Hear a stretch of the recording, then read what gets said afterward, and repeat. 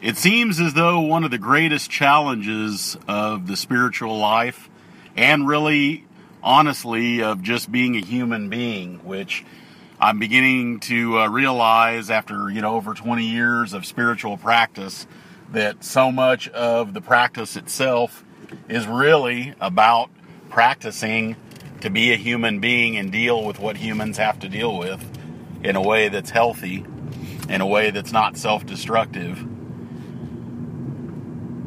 And I realize that so much of what really troubles us at a deeper level, that's really the work.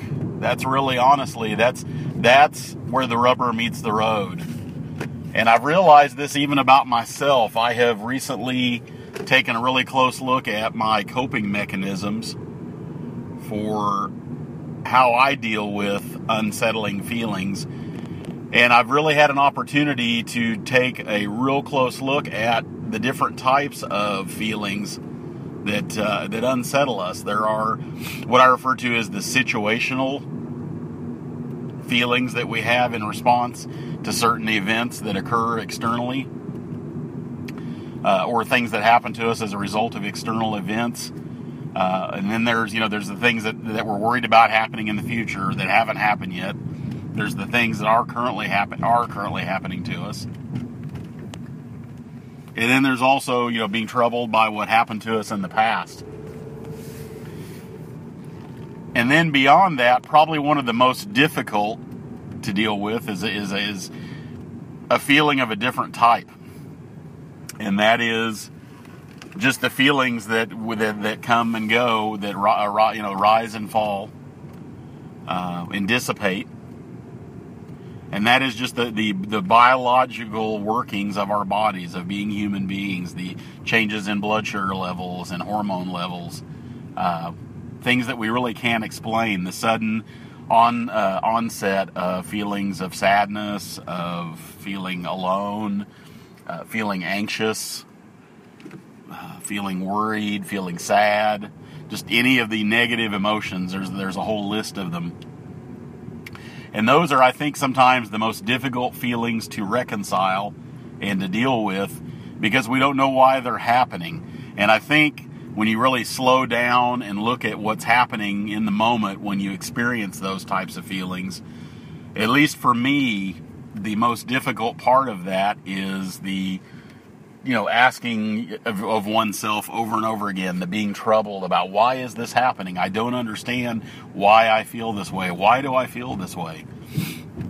And then we expend sometimes a tremendous amount of emotional energy trying to figure out what's causing it. And I think that leads to more anxiety. And then, of course, that leads to, in some cases, more fear of, oh my gosh, is this feeling going to last, for forever? Am I always going to feel like this? And that is one of my greatest hits, the worry and fear about, is this feeling going to persist? And I know in my mind, I know rationally that these feelings are not going to persist. They are going to change. Sometimes they are very, very difficult to wade through and to walk them out. And to just, at the end of the day, sometimes the best thing I can do is just let some time pass. Let them go of their own accord. Let whatever flows, let it flow. Let it happen. But it's easier said than done. I by no means can say that I have mastered that at all.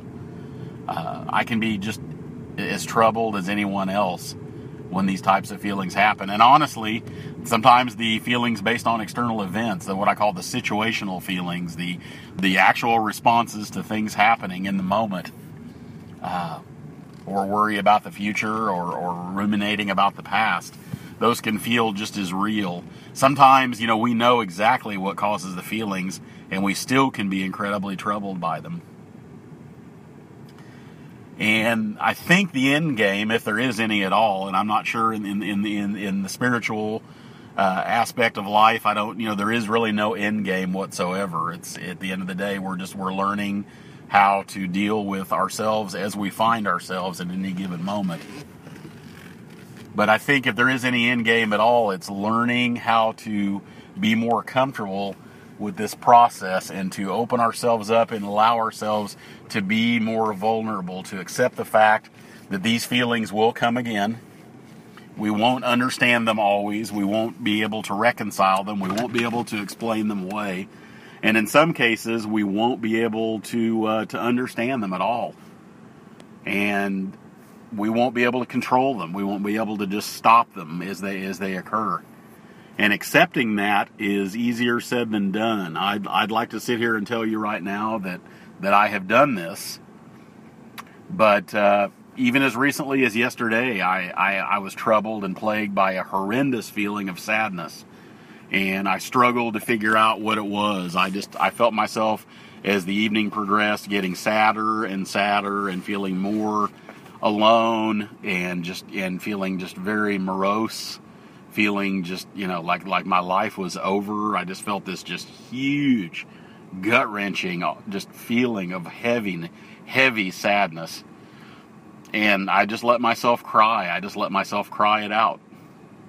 And I felt it right in the center of my chest. And, Indian spirituality, spends a lot of time talking about the energy centers, the chakras, and we can feel certain feelings in certain parts of our body, and they can sometimes give us an idea of what exactly is causing those feelings or where we're holding those feelings in our bodies. And I do believe that there can be some tremendous beneficial insight from utilizing those systems. But at the end of the day, I think what's more important is that we learn how to cope with them than it is that we understand them and or be able to explain where they come from. I think these are all tools that are very beneficial that can help us hopefully release the feelings, because that's ultimately, if there is any end game, that is what it is. That is being able to release those feelings. Just because we can release them doesn't mean they'll go away. It just means that we can no longer hold on. We can no longer cling to the suffering that we're feeling. We can let that suffering come and we can let it go. And when it's done, and then we move on. It's as simple as that. It's easier said than done. I certainly have spent and wasted many countless hours thinking back about, oh man, that felt horrible. That was just the worst feeling in the world. My God, I had that happen last week. I had a couple of days where I struggled terribly. A week ago, last Thursday and Friday, and I was so depressed, and I felt so dark, and it was visceral. I felt it in my body, and it just didn't feel good to be me at all, and I didn't really even know what it was about. My life felt empty, hopeless, just sad, dark, and even though I knew I really didn't need to feel that way, I just did. And at some point on Friday evening, it lifted. That was the end of it. And I felt myself earlier this week numerous times thinking, oh man, I just hope that I just don't go back into that again. I don't want to go back there. That was a horrible place to be. And then I start doing what I call the analysis paralysis. I start thinking about everything I ate in the days, before that, anything that I did. Was I doing anything a certain way? Do I want to repeat that? If there's certain things I think I did that may have caused me to feel that way, I want to make sure I don't do those. But we can drive ourselves insane trying to figure this out. And at the end of the day, we just, it's just so much better for us. It's more painful, but it's a way of living more genuinely, of just letting ourselves be vulnerable. Clearly, if there's lessons to learn and things that we need to not do, yes, we need to be open to that and not do them. But analyzing it to the point of distress, where we can't really focus on anything else and we can't even see what's in front of us, doesn't lead to anything positive. So at the end of the day, I think it's really about, if there is, as I've said before, if there is an end game, it is to let ourselves be more vulnerable, to accept the fact that these feelings will come. We will sometimes struggle with them, but we must remember that we have the tools available to us to deal with those feelings. No matter how painful they are, we can get through it. If we just, at the end of the day, though, we don't necessarily have the magic key to unlock the door to let them pass. That we have to let those feelings pass on their own. And if we can learn how to not prolong the suffering and not make the suffering cut any deeper than it already does, let things come, let things go, what was once referred to by the Buddha as storms of mind. We can learn how to let those storms pass. Those clouds will come. More storms will come, but we can let them pass. Nothing that we can do, we can't stop them. We can't stop storms from happening. We can just learn to let them pass and offer less resistance to them.